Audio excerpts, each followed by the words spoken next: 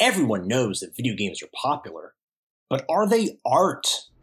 We discuss this and more on this episode of The Overthinkers.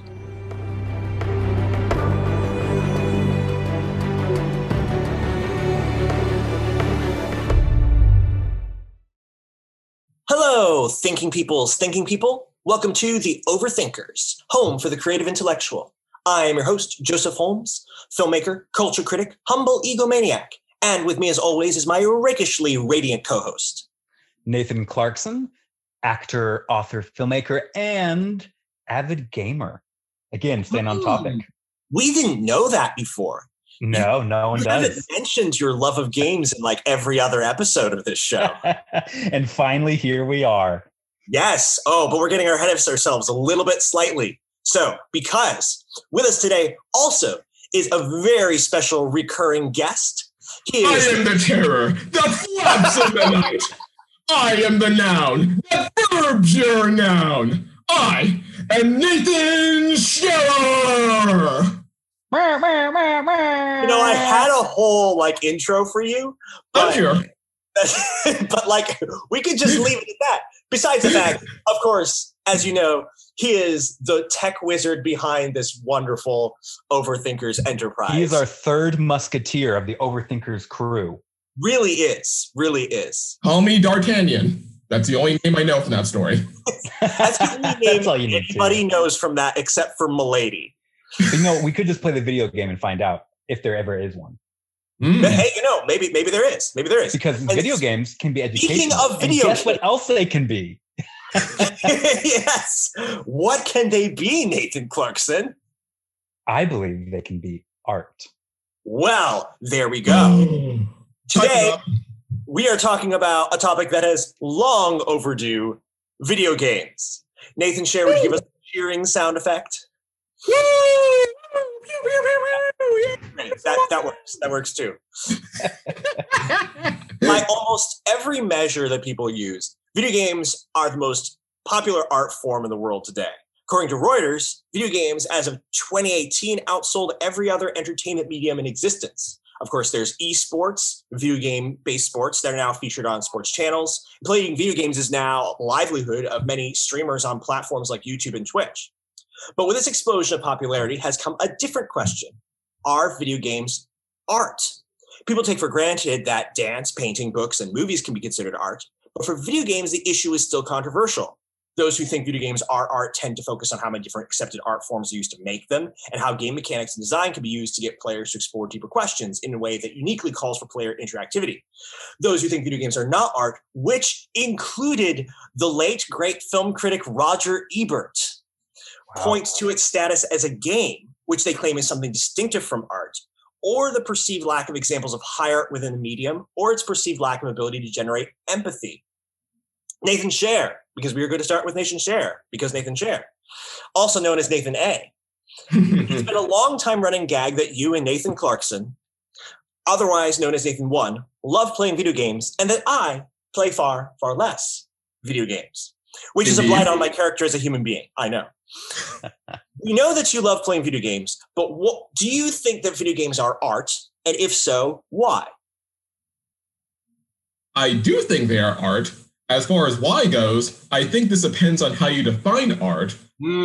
Personally, I see art as something that's a self-expression of the artist that's created for the sake of A, expressing the artist, and B, for the enjoyment of his audience, something that's received by the audience. And then through that process of giving and receiving between the art and artist, or the artist and the audience, creates a conversation that both influences the audience and even the artist. And I think video games are very capable of influencing both the people who make the games and have played the games. I've been influenced by the games I played. Absolutely. It's interesting, Joseph, you talked about, I think it was Roger Ebert who said there's something distinct from games and art. And that's an interesting line to draw, as if just because something has a game element, it can't be art, or a competitive element, it can't be art. I mean, look at a lot of the Olympics have incredibly artistic value. They have dance, they have expression, be it the gymnasts, be it the ice skaters. They are doing this to music. They are doing this in line with dancing moves, and they're beautiful. We watch these things, and we'd say, yes, that's art, even though there's a competitive element to it. Now, see, I don't think that that just because something has a competitive element to it, that it makes it not art. That being said, games very often, because of their name, we assume that every game is competitive. Unfortunately, I've been lobbying for quite a while that we call video games something else, maybe interactive video art, not quite as catchy, but not. Okay, well, that was voted down really quickly. Pretty quickly. But the truth is, not every video game has a competitive element to it, and very often, even video games that do have a game aspect or an accomplishment aspect to them, that's not even the sole purpose of the game. Now, I'll reference one of the first games I played that I went, wow, when I was playing it. And it was Skyrim. Skyrim is a very popular game that kind of takes, it takes its inspiration from places like Lord of the Rings, and you are open in this world of Skyrim where you are the Dragonborn and you live out this story. And you explore this amazing, beautiful world filled with mountains and valleys and seas and characters. And while, yes, there is an overcoming or accomplishing element to the game, that's what you do, you're working through the story.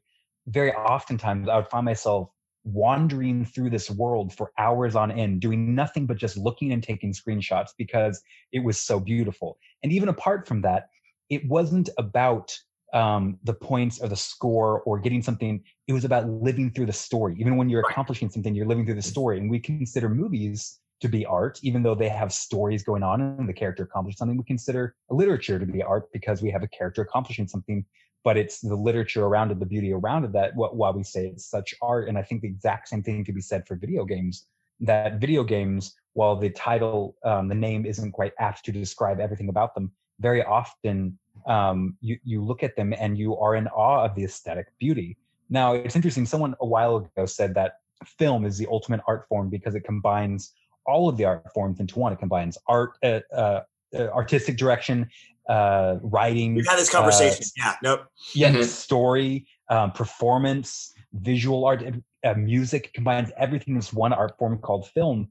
And the only difference between really film and video games to me is that the audience can actually interact with the art in a more direct and meaningful way, which I would say is art plus. Like, I just think it's more a more immersive art experience because you are now invited to take part in the art and be involved in it. I don't think that it's somehow less because you have an active role in it. So I'd say the quick answer to your question, which has not been quick at all, is that absolutely video games are art as they combine music, storytelling, writing, visual art, performance. And they can. I'm not saying every video game does. I'm defending video games on a whole, that absolutely video games can be a place where art happens and they can be pieces of art. Not even just art, they can be pieces of great art. Mm-hmm. Yeah, no, I think that this is very, I knew that very quickly this would run into the question of what is art.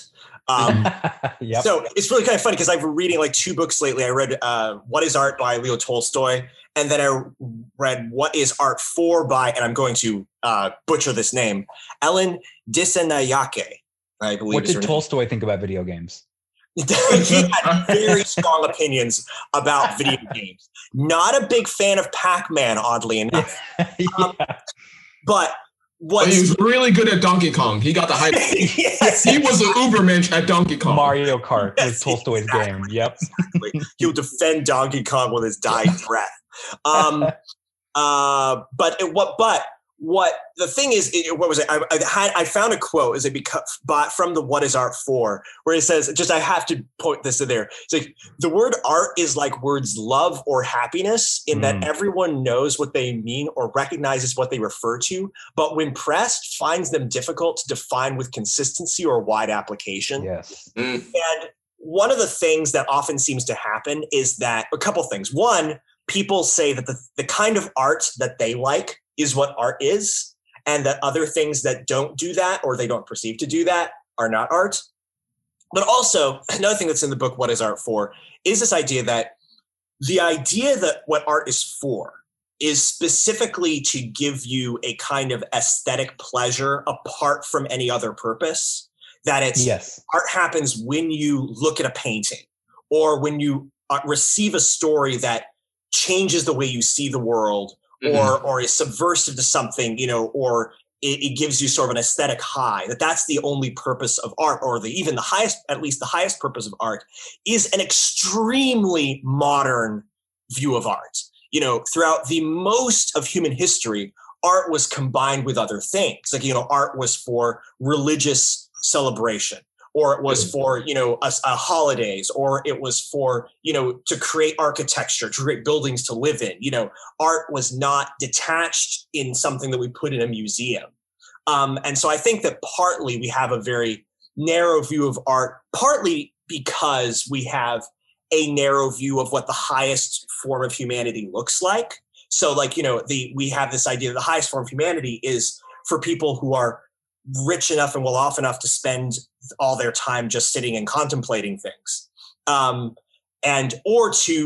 Or like Roger Ebert, he's a big advocate for. He's like, films are for empathy, art is for empathy, art is to help us imagine what it's like to be someone else. And that's the ultimate purpose of it, or the only purpose of it. And I think that's interesting because Nathan, I want to get your input on this because I can't speak for everyone. I can only speak for myself. But one of the biggest pushbacks I get when I say, well, obviously video games are art, is that it doesn't do the same thing as other forms do to the viewer. Yes. Yeah. Meaning, a lot of times, Joseph, you referenced looking at a painting, and when I go to the Met here in New York, I will look at a painting and be in awe, or inspire me, or it'll light my mind, or make me think new things, or feel new things. And people assume that video games are just running around shooting things, and there's nothing more to it, or it's just Pac-Man, and you just go around eating things. It's just you just try to do things, and that's it. There's no real artistic element. But I have had many experiences in which I've been emotionally and mentally connected with the game I'm playing. Has that happened to you in any games you've played?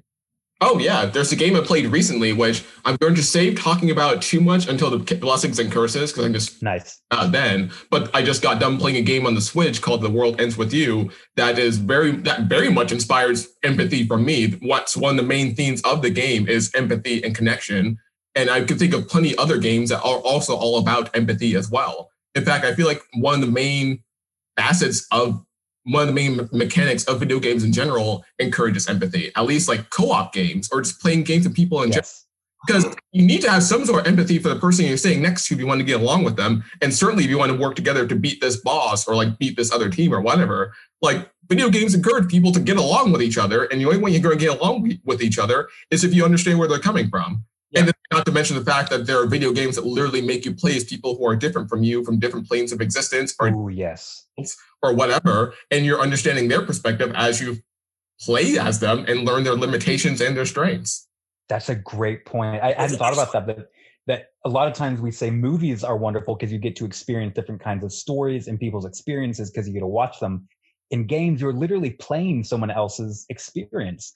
I can't think of a better way, at least right now, that you could enter in someone's story and experience to a small degree the kind of life and experience they live every day. Because we talk a lot about lived experience now, than through a game where you are playing as this person, so you can maybe to a small degree understand what a different kind of life story perspective is. That's a great point. Well, it's interesting because there's literally a new sort of genre developing of video games called empathy games, which is where I know that the makers of a game called That Dragon Cancer, Ryan Green, Josh Larson, I forget what their company is called. Odd enough, but they creating this sort of the ideas of. I've heard of this game though.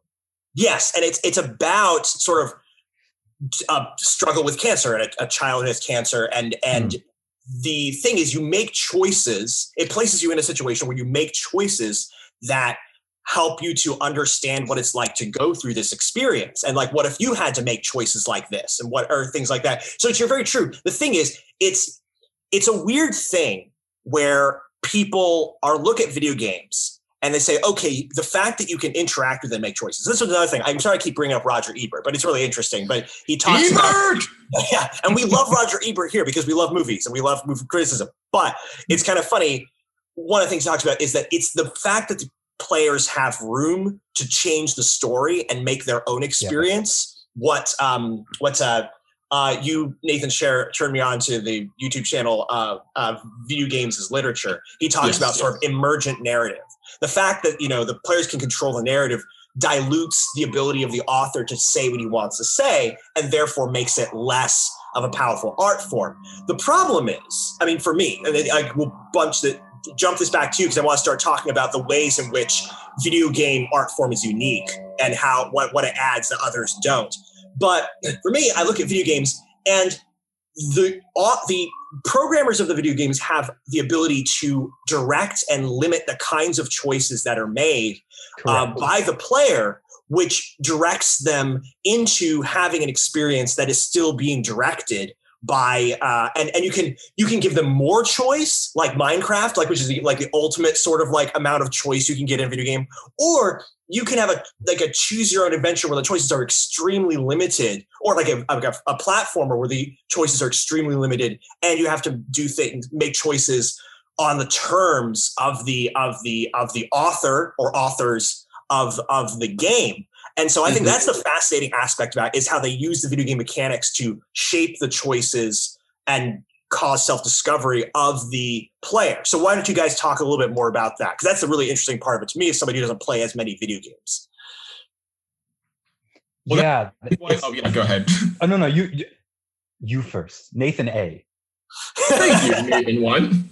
Well, I think that's the beauty of video games, because as an art form itself, like we said, it's a very interactive piece of media, and I think that's what makes it so distinct from all the others. And I think it's exactly what gives it the edge over things like movies and such things and things like that. Because yes, maybe the artist doesn't have as much power as he used to because the players have interactive control over this. But I think that just helps contribute to making the piece of art much more unique and distinct, and makes it more of a conversation between the art and the artist. Because it kind of goes towards the whole idea, I guess, of death of the author, where it's like how much author intentions really matter with this piece of art versus the intentions or perspectives of the audience that they're sharing its art with, or not even so far as death of the author, but just seeing the art that he makes as being something that's still distinct from the artist. Like, you can argue that the artist is different from his art, just as the artist is different from the artist. They're like their own their own trinity of beings. And the thing about art and creating art is that it creates a conversation between three of them. And with video games, there's just so much more of a fascinating conversation that can be had with them now that we haven't really had before.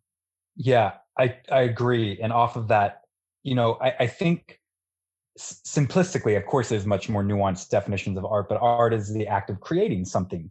And in its most simple place, and all of us here are men of faith. And one of the things I love about God so much is he is, I can't say that too loud. Get down. But one of the things I love about my faith so much is I believe in a God who is a creator, who is an artist, who created things. And he invites us to create with him. We are the co-creators. He gives us means to create in this world and universe he's given us. Right. And so we have created our own forms, and in his likeness, we have become artists and create in his image. And what I like about video games is that it's not just a passive art form. You don't go and watch or intake. The creators of the games actually invite you along in to create. So when I play Skyrim or something else, I am helping create this story. I'm helping create this character. I'm making decisions for them. I am part of the creation process in this art form. So it's even more an immersive art form than other art forms I love, because it actually invites me to take part in its creation. And I think that's a really cool thing about it. Now, but I think one of the issues that people are having with this, we've seen this with pretty much every art form throughout history, is that this is new, and a lot of misconceptions are around it because it's unknown. And I think we fear the unknown. And so I think when you have someone like Roger Ebert, who is so tied emotionally and mentally to movies, to have this other art form come and outshine everything is and I'm totally I'm just guessing. I have no idea his actual intentions or mind, but he's representative of a lot of people for me who are scared of games because they have no connection or understanding with them. These aren't people who have played an emotional game or had an emotional response to living out a story or an arc, and instead they just hear and kind of look from a distance and make a judgment about, oh, that's not real. And I think this happens with a lot of new art forms. You know, they were saying the exact same thing about movies. Oh, absolutely. Well, that's not real art. And they said about radio. They said about go back and back and back and back. This isn't real art. This isn't real art. And I think in every scenario, it was because they weren't familiar with the medium. It wasn't something they had personally and emotionally and mentally connected to. And so I think a lot of people aren't coming from a place of actual judgment, just really coming from a place of maybe ignorance feels too strong, but lack of experience. Sure. Yeah, so, that's fair. And I think that when you experience this invitation to be a part of the story and co-create inside of it, it really will have a meaningful interaction with your head about how this could be art and how it is art.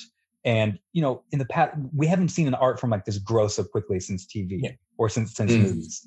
I mean, when I was growing up, just a little before I was born, all we had were side scrollers and very simple ones at that, could barely do anything. And by the way, those have possibility for deep artistic connection as well. Oh, cool. But, you know, a lot of what people think about video games, it's just Pac-Man. Or now all it's really evolved into is people running around shooting each other. But if you look at some of these games, they really are pieces of art. And the ones I gravitate towards to, again, already reiterate, are the ones that allow me to take part in the creation process of the story and of the character. Mm-hmm. You know, and there's I think you make an excellent point. I mean, you know, we had this sort of just inside movies in general. You had James Gunn sort of have this argument with Martin Scorsese about like, oh, like, you know, where Martin Scorsese said superhero movies are not, you know, real cinema. And, you know, James Gunn was like, yeah, but like, you know, they said the same thing about gangster movies and like, that's all you made, you know,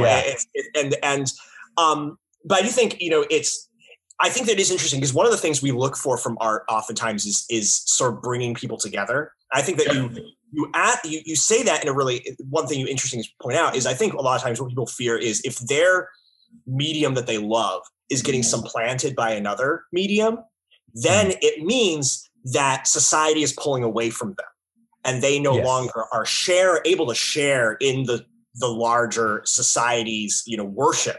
And this happened quickly. Like literally, games became the most popular form. I mean, I could be wrong in saying this. I don't think I am. That they made more money in the past 2 years than the movie industry and the music industry combined. I think the book industry. That's what I've heard. Yeah, which makes sense. Insane when you think about it. So you can dismiss it all you want from from your article or your opinion, but at the end of the day, people are responding to this form, and you can be a part of the conversation, involved in it or not. It's filling a real human need, and it's doing it in a way that requires artistry. And I think that's one of the things we're talking about. And I think the co-creator thing is really interesting. So, you know, since you outed me as a man of faith, I add to the point of a couple things, and then we'll have give you guys no chance to respond. But this is exactly what God did, which is he created a world that we could then become co-creators in. You know, one of the things that's like the accusation against something like Minecraft is it can't really be, you know, a narrative, or it can't really be art because it's really a playground. And I think it's like, no, a playground is also art. You know, and also I'd say Minecraft is more of a canvas than, I mean, have you seen, I've never played it, but have you seen the things these 10-year-old kids are making and the imagination it uses? But I see that even a canvas is an art. Like a canvas is art. It's just an art that you put something else on. And I think that video games really are almost a very close representation of what God does, which is to create a place that then populate it with people who can then create art in. I think it's an amazingly beautiful thing. But again, like there are things I think, again, what I find really fascinating about video games is, again, the way that it limits and directs choices through mechanics and asks questions through mechanics. So I like watching, one of my favorites was to YouTube shows. And again, watch YouTube shows like from people who want to talk about the art of video games to get more perspective on this. Game Maker's Toolkit is one I really like watching. One of the things that there's one that's the mechanics of morality. What they talk about there is, in that one, is a game where they set up the choices that you make so that if you if you make immoral choices that use and abuse people in order to win your fights and use and abuse your own teammates, you will succeed more quickly and easily and better. And if you do things the right way, and not abusing people, everything will be harder, but eventually be more rewarding. And of course it does that. There's no Red Dead Redemption. There's no, nobody says, there's no cut scenes that say all this. It's through the mechanics of the game where they shape the choices you make that it prompts you to ask the question, what kind of person am I? Am I a person who is going to take the easy way and succeed, but do something that I know clearly is wrong? Or am I the kind of person who's not going to do that? And what's the right thing to do in that situation? And so it does, the mechanics of the game itself prompt you to ask those questions. And I think you can't look at that and say that that's not art. I don't think you can look at that. That's doing the same kind of things that we expect from a movie or that we say is great art. And, that's even if you only buy that that's the only expression of art and that a game that's there for fun or something that's there to tell us a story that's for worship or something like that can't also be art. So any thoughts on that? Red Dead Redemption 2, it has a meter. It basically, you are a man dropped in the Old West and you live out the story and you get to inhabit this world and make choices in it and live out the story. And your decisions will, for either good or evil, depending on how you can rob someone on the street or you can go work a job and make the money that way, however it is. And it's really interesting to me that your decisions in morality actually have an effect on your character and the outcome of the game and how it works. I mean, that's incredible. But Nathan, I'm Undertale's the same way. Sorry, just another good example. Wait, which one is? Undertale. Oh, what is that? It's basically this game. It's a send up of old classic RPGs, of the era of, say, Mother 3 and things like that, where you basically go on this adventure and you have two main routes you can pretty much go into, or technically three, but it's either generally a pacifist route where every monster, you come along your way, you find some way to peacefully settle your agreements. And again, it's longer and it's harder, but more rewarding in the end. Or a genocide route, where every monster, every creature you come across, you kill them all, and it has a direct impact on your character and how the world fleshes out and how it looks. And it's a lot easier in the short term, but it gets a lot harder in the long term. And yeah, it's a very dark, depressing, very different, very dark, very depressing story if you go that route. It's two different sides of the same coin, and they let you as a player decide by how you respond to all the creatures you come across on this journey. Now, Nathan, I'm interested. I get this a lot when I say I play games. People assume I just waste my time. That it's just a mindless thing, that it has no, value to me. And forget about the artistic value, that it actually has. It's just, you're just wasting, you're doing kids things and it doesn't have any value. Kind of the same thing that C.S. Lewis used to talk about when people would say, oh, you're just reading a fairy tale. That's what I hear with games. It's Nathan, the Joe Rogan argument. Joe Rogan made that argument about video games. Yes. And I like Joe Rogan. Exactly. Yeah. But Nathan, have video games positively impacted your life, or do you feel like you've just wasted a bunch of time? No, I strongly feel like they positively impacted my life. I made plenty of friends playing video games. I've learned a lot playing video games. I feel like I've got a better head on my shoulders just from the things I've learned from playing video games or playing video games alongside people. Yeah. Joseph, I feel like you would know this out of any of us. Are there studies about the positivity of playing video games?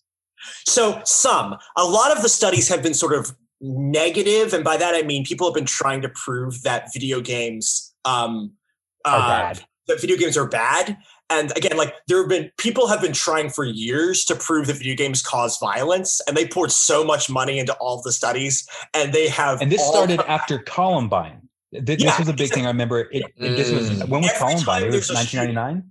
Every time there's a shooting, people say it's the violent video games. And again, I'm come from a background where I'm sort of sympathetic to that argument. But boy, people have tried to do those studies where they've tried to prove the connection for years, and they haven't been able to find it. And in fact, they find the exact opposite in many cases, where people who play video games are less likely to be violent in real life because it creates it's an outlet, basically. It's an outlet for... It's a punching bag. It's the same reason guys go to the gym and box for an hour, because it gets us out. But what I have noticed is that sometimes when I'm feeling incredibly stressed or incredibly overwhelmed or even angry or whatever emotion I'm dealing with, very often video games can have a settling effect on me in my mind, because I'm able to pour that energy and focus into something that's on a screen rather than letting it out on people around me. Right. And the thing is, though, that's what the good games are. Again, it's one of those things where they know, everybody knows this. Anthropologists, go back. People need to play. Play is good for people. And play, to say something like this is fun, this is something we do for fun that has no survival value, is good for people for a lot of reasons. And the fact that games are another form of that is like, okay, well, this is another way of doing it that we're using all the tools of our disposal to do. So even if they are just games, they have value as an art form. But the thing is, you're saying they can do more than that. They can do a lot of things. Absolutely. And if we think, this is the thing, I kind of joke, my biggest issue of not playing as many games is because I'm investing a lot in film. And it's like, I can watch a film and it's done in 2 hours. But a video game, it's like a really good video game, I have to spend at least 8 hours on to get it, to get. Sometimes a month. Yeah. Sometimes a month. Exactly. And so especially it's like. You're playing Japanese RPGs. And so it's a kind of investing a lot of time in that thing in order to get the amazing stuff out of it. But that's the same thing with TV shows. It's like I don't watch as many TV shows for the same reason. But the thing is, we think that TV shows that have a long narrative can build worship and build empathy and do a lot of those things. And there's nothing that you can say that's great about a movie or about a book that cannot also be done with video games in a way that's interactive. Now, I want to ask this question. You could ask this question. Well, I was just going to say real quick before we get on to the next subject. In addition to catharsis that video games offer, I find they also offer me comfort and healthy escape. Yes. And that's something that's very needed, I think, in the world right now, because I don't think we have a lot of escapes, especially during a pandemic and a crazy world, even outside the pandemic. I feel that comfort and healthy escapes, not ones that'll take over your life or affect you negatively, but healthy escapes and comfort are something that is really beneficial. And for me, getting to step out of my story for a little bit and step into someone else's story, to see rights made wrong, to be a part of actively fighting the darkness, fighting the evil, and overcoming, that's a really healthy thing for me to do that I spend my time on. Nathan, is that same for you? Yeah, 100% agree. It's like the perfect balance between mental stimulation and mental stress relief, where it's like you have just enough mental stimulation to feel like you're still being productive, so you're not bored, so you're focusing on something, you're doing good decision making, you're solving puzzles or whatever, but it's not so much stimulation that you feel overwhelmed. You can still part of your brain off, so that part of your brain can rest and recover, so it can be ready to turn back on again when you're going back into the real world. Yeah. Yes. And to this, it also adds, again, it does everything. It does community building. Because again, you have this thing where it creates more forms of art, because you get people stream it and create YouTube Let's Plays, which their reaction becomes a piece of art throughout history, that their interaction, and people can then create communities around this. It's really everything that we love about things that other art forms can do, this does. And that's the thing that's sort of I think why this matters is if we don't accept this form of art as a kind of art, we lose the opportunities to actually have everything we love about other forms of art, whether it's worship, whether it's community, whether it's catharsis, whether it's empathy, and we lose an avenue or opportunity of that to have the amazing expressions of that we will have if we can accept this as an art form that can do these things. And it's interesting to your point about the community aspects. We've talked about the aesthetic aspect. We've talked about the moral aspect, the inviting to create aspect. We talked about all these different aspects, the artistic aspect. But I totally agree about the communal aspect in that I have these memories as a kid playing these video games with my friends, sitting, 4 or 5 of us, and either all of us watching one guy play and we're cheering him on. Oh no, go here, look at that, pick that up. Or we're all playing together where we're all laughing and engaging in this thing together, which is a really cool communal building thing. And even now, my family lives all across the world, and my brother and I, a couple times a week, will get online and we will play a game together, and we'll just talk and enjoy the game. And we're figuring out puzzles together. We're doing things, and it's really communal. And then with my wife, she loves watching me play video games, and we'll play scary ones, we'll play fun ones or mysterious ones, and even I've handed the controller to her, and we'll be screaming and yelling and laughing as we're trying to figure out these puzzles. But it is really this communal thing, the same kind of communal activity that you see happening around movies or comedies, but again, even more immersive, even more personal and inviting. So I definitely think that that's another aspect to add to why games be really valuable art pieces. Mm-hmm. Because that's a great thing about the interactivity that comes with video games. Everyone has the potential to be heard. Everyone has their own style to bring to the table. There's no one way to play a video game, no correct way. Everyone has their own style. Everyone has their own way of appreciating the game. And there are plenty of different ways to play a game, to enjoy a game. Like you said, you can even just enjoy someone watching a game, or you can play alongside them, or whatever. There are like so many different ways people can respond to video games that are beautiful and wonderful and lead to so many different beautiful conversations people can have about games or contribute to the conversation about games. That's the amazing thing about this art form. People can feel so connected just playing games together or talking about games together. Absolutely. And it's actually, the positive side of sort of the way, postmodernism and art can be helpful to each other. We talked about this with Alyssa Wilkinson in our What is Postmodernism podcast. And one of the things she talked about is that, the ability to have freedom for people to have their own experiences of art is an important aspect to art. And although we had a little jab back and forth about, taking that too far, the fact is within video games, you literally can be a co-creator with there to have a different experience of art. And it's because you are a unique person and you're not just interacting with other people in the communal aspect because you're all watching the same thing. You're interacting with other people as real people actually co-creating the game together. And you're that's actually interacting with the artist and the work. And with the artist, exactly. Yes. Exactly. Yes. Yeah, exactly. Video games, I think, by inherent to their nature, are like a very postmodern medium, and not the postmodern medium, just because there's so much room for this interactivity. And it's literally a mediated experience. It's a simulation. It's like experiencing different things, bringing different things to a table, levels of playing field for a lot of different people. And yeah, also leads to a lot of postmodern style storytelling as well. Just it's very much a medium that's meant to open up people's minds towards different ideas or ideals or stories or characters or whatever, and then taking up the reins to play as it and then learning from that. But still, but in the same way, it's not postmodern because it still has the artist's parameters inside the narrative and decisions and the direction that the artist gives. So it really is kind of this cool mix of both. I can't tell you how many times as a kid I would look at, classical art and it would draw me in. I would be amazed. And all I want to do is enter the painting, go in there, touch things, look around. What I want to see the space that this character I'm looking at is. And with games, as I grew up, I suddenly found that I could enter the painting. I could go into this world and I could pick things up and explore and create my own narrative. So I do love that aspect. Literally games all about that, because Mario 64, the entire gimmick is jumping into worlds, painting worlds, and doing that. Yes, exactly. That's a great point. Yeah. Well, fantastic. Well, I think that we have settled this once and for all. Our video games art. What a surprise that 30-something men would be on the side of video games being art. and as much as we like Roger Ebert, sorry, man, exactly, we make a definitive choice here. Everybody's wrong about something. If he's going to be wrong about something, it can be okay. It's okay for it to be video games. So True. Now we've got a whole bunch of people who agree with us and know for a fact that video games are art.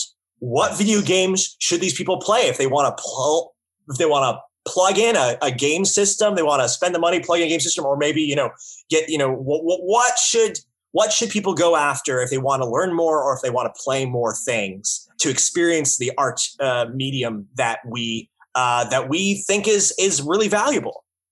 And what games should they avoid? Because here we have our blessings. Also, yes, our segment we call Blesses and Curses. Nathan what are your blesses and curses for video games?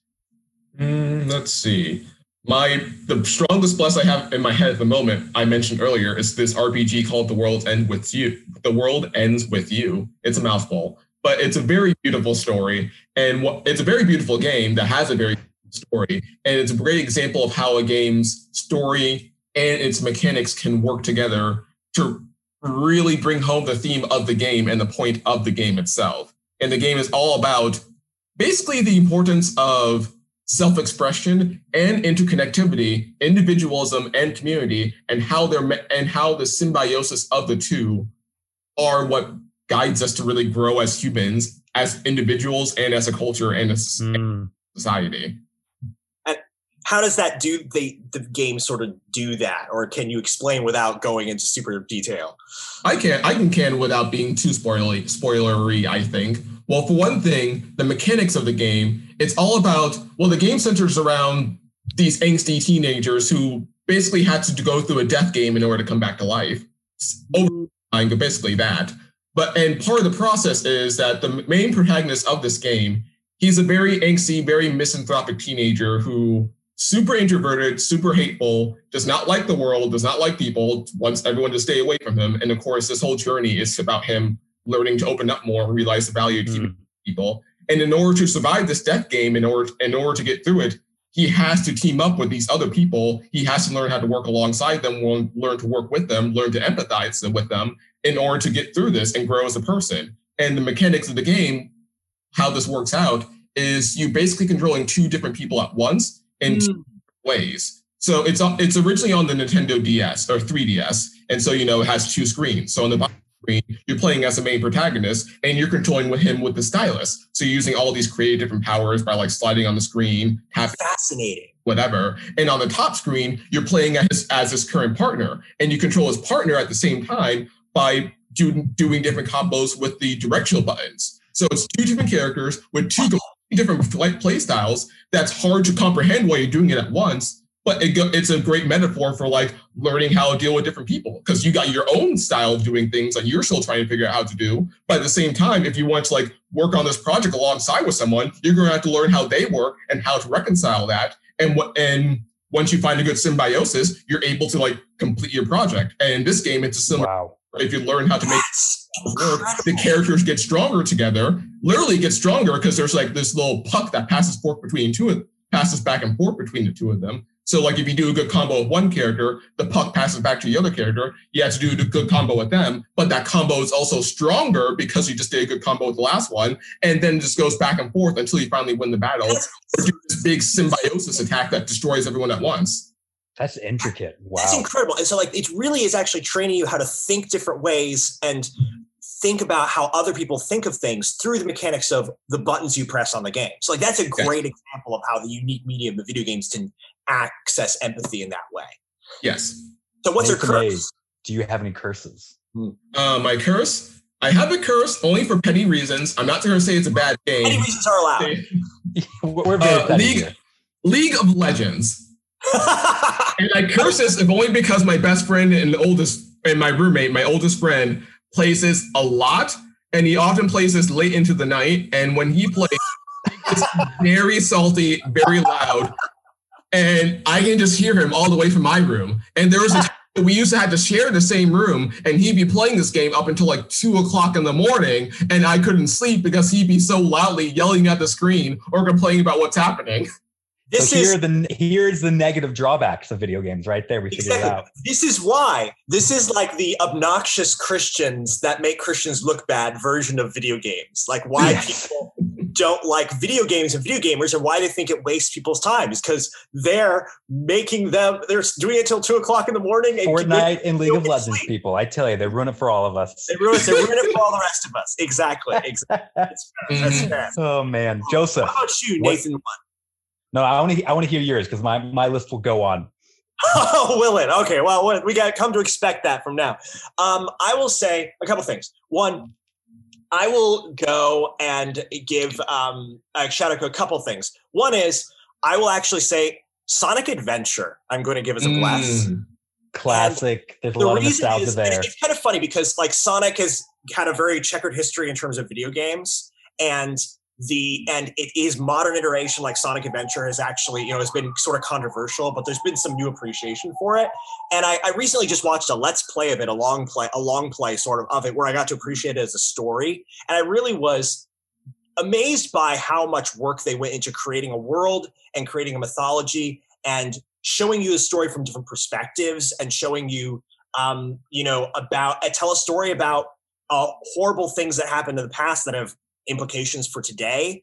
But it was also a story again about classic heroes and villains with 6 different perspectives that try to give you empathy for people's different journeys coming to the same story to fight a great evil. But the thing is, at the end of the day, fighting a great evil, some of the evils and this is an important thing, some evils have to be destroyed and other evils have to be redeemed.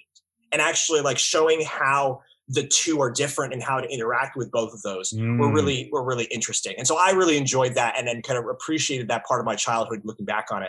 I'll also say a couple things. again, I like to watch a lot of where I've gotten a lot of my experience of video games and a lot of the indie video games is actually watching a channel called The Game Theorists with Matt Patton, doing GT Live, where he will play video games that are indie players. One of the things I love about it is that it's a great way to showcase a lot of the smaller games being made by indie players and the questions they're asking and stuff they're struggling with and the fun of that. And so, like, I think if you want to, and also getting to experience the game and the enjoyment of other people enjoying games, like that's something I really enjoy doing. Mm-hmm. And for Bless, I'll also shout out again Game Maker's Toolkit, because they, Mark Brown of that really did a great job of educating me about like how mechanics work with video games, just like right from how Resident Evil games purposefully make you slow so that as a player, so that it makes you more afraid, because if something chases you, you're not as fast. Like things like that really educated me of how experience can be shown in the same way movies can use the camera, games can use mechanics. So things like that. If you want to get educated, understand more, I recommend Game Maker's Toolkit. And going back to Sonic Adventure, another great thing that I appreciate about it is the music, especially the main theme song. Music. Open your heart. Oh, so much of the shameless amp is great. And on the note of music, going back to my Bless, another great thing about The World Ends With You is also the music, and it'd be a very great disservice to the game if I don't mention the music. It's a set in like Shibuya, Japan, which is like a very urban Japanese setting. So the music very much reflects that tone as well. So there's lots of like electronic music, rap, urban type music. Which give the game so much personality. It's just another example of how games can also have great soundtracks as well that are just as comparable, if not better, to some examples of television. Yeah. I will say I don't have any curses just because I don't play enough video games to look at something and be like, well, that's horrible. I wasted my time on that. It's only going to, if I'm going to spend time on it, it's because I know it's going to be good and I'm going to enjoy it. So I will pass my curse off and I'll go to Nathan Clarkson so we can have him educate us on all of the great and all of the horrible game. So Nathan can have double the curses. That's right. Actually, I only have a couple curses, even though I have played many a game where I just stop halfway through and go, nope. But I'm going to go through a few games, and I'm hoping that these will provide a little bit of breadth to show how different kinds of games might affect people differently and might be something you might be interested in playing, because they're all, we just think of games as monolith, as opposed to there's all different genres and play styles and mechanics. But a few of the games that have affected and touched me, if I want to use that phrasing, the most have been, first I'll say Firewatch. I think I've probably mentioned this before on the podcast. Firewatch is a game, and it is surprisingly emotional, deep, heartrending, and it's about a man who disappears into the woods to become a Firewatch person after something very tragic happens in his life with the love of his life. And so he goes and lives in a Firewatch tower where he lives in the wilderness, and he looks out for fires, and he only has a walkie-talkie, and he's a connection to only one other person, the other character who you're speaking to the entire time. So you have this connection, but you still feel very alone. And this game, it first of all, it just deals with sadness and grief and depression and hope in such a unique and interesting and personal way. They actually got actors that many of you have seen from TV and things to voice these characters. But it's such a cathartic, emotionally cathartic game that really walks you through what it's like to deal with sadness and what it's like to be alone, all while figuring out this mystery that takes place in this beautiful wilderness that was styled just so intricately that you feel like you're walking through the wilderness as this person, and it's beautiful, and the light and the colors are just amazing on an aesthetic level. So Firewatch is really, really a wonderful game, an emotionally resonant game. Then there's one that's in the same vein. It's called Life is Strange. And Life is Strange takes place around a couple of teenage girls who are dealing with growing up, who are dealing with loss, who are dealing with family issues. This doesn't sound like game stuff where you're just running around shooting, because it's not. This is a story that is being told. And the interesting thing that I love about Life is Strange, aside from the amazing acting, the amazing aesthetic, the town you're in, is that every decision you make, you have multiple choices for every decision you make. And every decision you make will ultimately affect the end of the game, how the outcome looks. what will ultimately happen, which gives you it's a lot of nervousness with every choice, but it really invites you in so that you have agency in the story being told, like we talked about earlier, that you were invited in to help create the story. And it's really interesting to watch how your choices affect other people, to affect circumstances. And aside from that, the music is beautiful, the aesthetic is beautiful, the acting is amazing, and it really is a wonderful insight into growing up and what it's like to lose and to hope and to fall in love and to deal with family and dreams. It just really is a beautiful game. The next one is called Red Dead Redemption 2, and I mentioned this earlier, and I think now is one of the most successful games of all time. But it takes place at the turn of the century, and you are one of the last basically Western guys, and you are dropped into this world, this Americana world at the turn of the century, and it looks lifelike. I mean, I remember playing this, and when my parents walked in and they stopped and were amazed, they said, look at the light coming through the trees. Look at the bugs that are flying around the road. But it is just so immersive on an aesthetic sense first. It is just beautiful. And you can walk for hours in the woods and through the rivers and through the valleys and fields. And it's just amazing. But aside from that, the story it's an epic, but it also deals with this one man, Arthur, and his path towards redemption. He's an outlaw, and he's looking to see how he can redeem his life through the story. And so you are taking place in his redemption story as he walks through this world. Really, really is amazing. Red Dead Redemption. I get it now. I didn't even think about that. It's in the title. They subtly put that in the title for really, really observant people to notice. But this is the one with the morality meter. And so every time you make a decision that's selfish, or you rob somebody, or you start a fight, your meter will go down, and it will have negative effects. So when you walk into a town, people will be scared of you, or you will have an arrest warrant out, or you won't be able to trade with people. It's really, really interesting. Nice. But this bleeds into another game, which is called Skyrim. So if you're not, an West kind of person, then you might be a Lord of the Rings fantasy kind of person. And very much the same vein, where you in this amazing world in which there are dragons and swords. But again, you have a story to tell, and you are part of the story being told, and your decisions matter. But again, the aesthetic, I spent hours on that game, riding my horse around, just looking at the vistas and views. You can actually look this up. You can Google Skyrim screenshots and see how beautiful this game is. So another amazing game in the same vein. And then this is a different kind of game, Heavy Rain.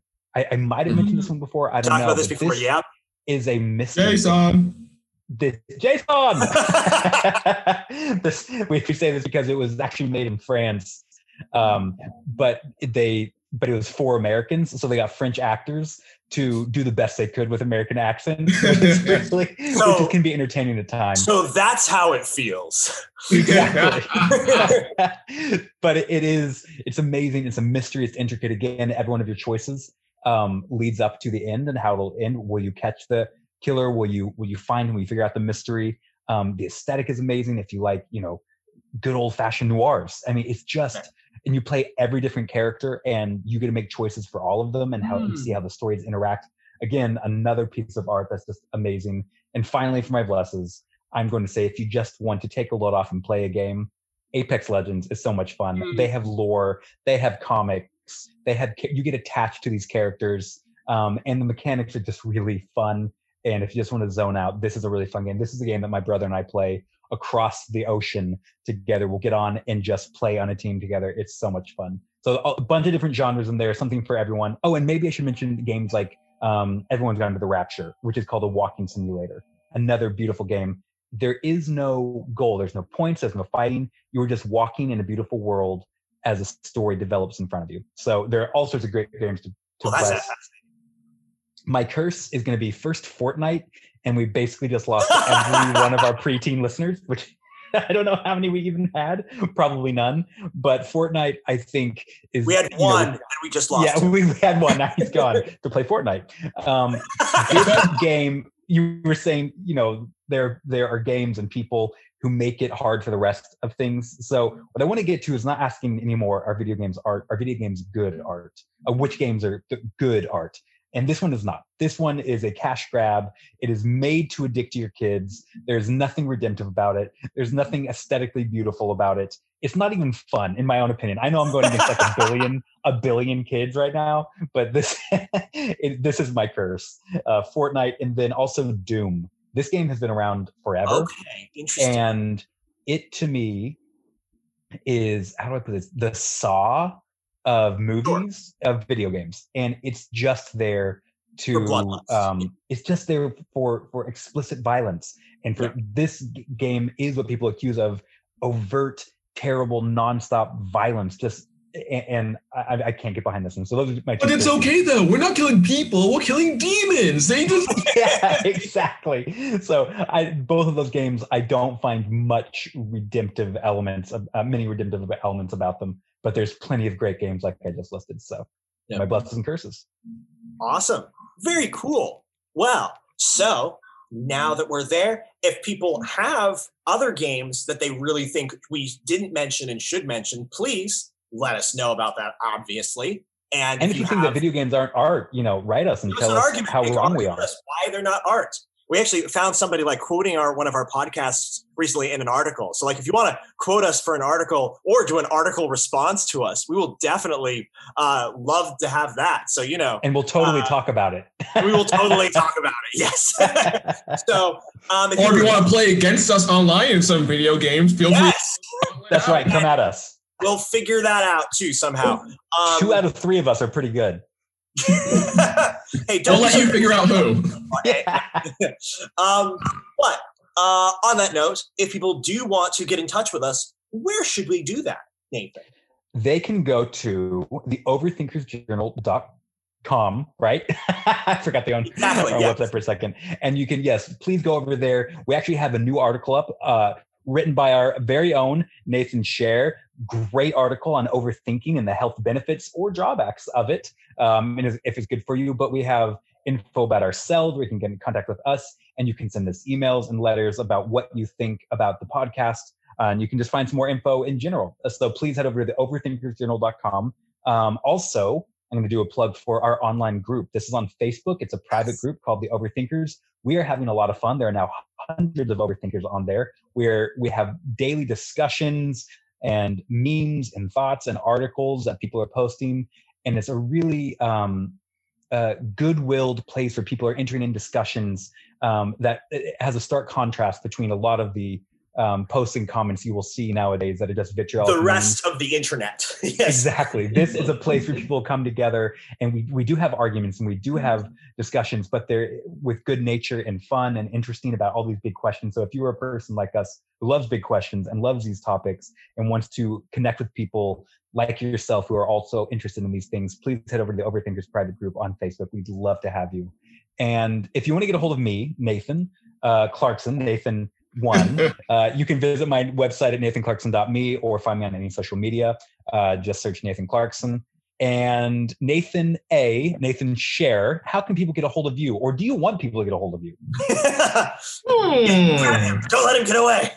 If a brave soul seeks to find me, first they must prove themselves worthy in the trials 3. So if you find the first trial is figuring out what the trials are. Yes, that's okay. All right. And so, Joseph, where can people find you? If you want to get in touch with me, then you can get in touch with me at my website, josephholmesstudios.com, or you can find me on all the socials. Twitter, it's Normal Guy 8. Instagram, it's Holmes5905, and I'm on Facebook too. And so awesome. Well, thank you guys for joining us. And remember, if it's worth thinking about, it's worth thinking about. I hate you so much. If it's worth thinking about, it's worth overthinking about. Thanks for watching, listening, thinking stuff. Overthinking stuff.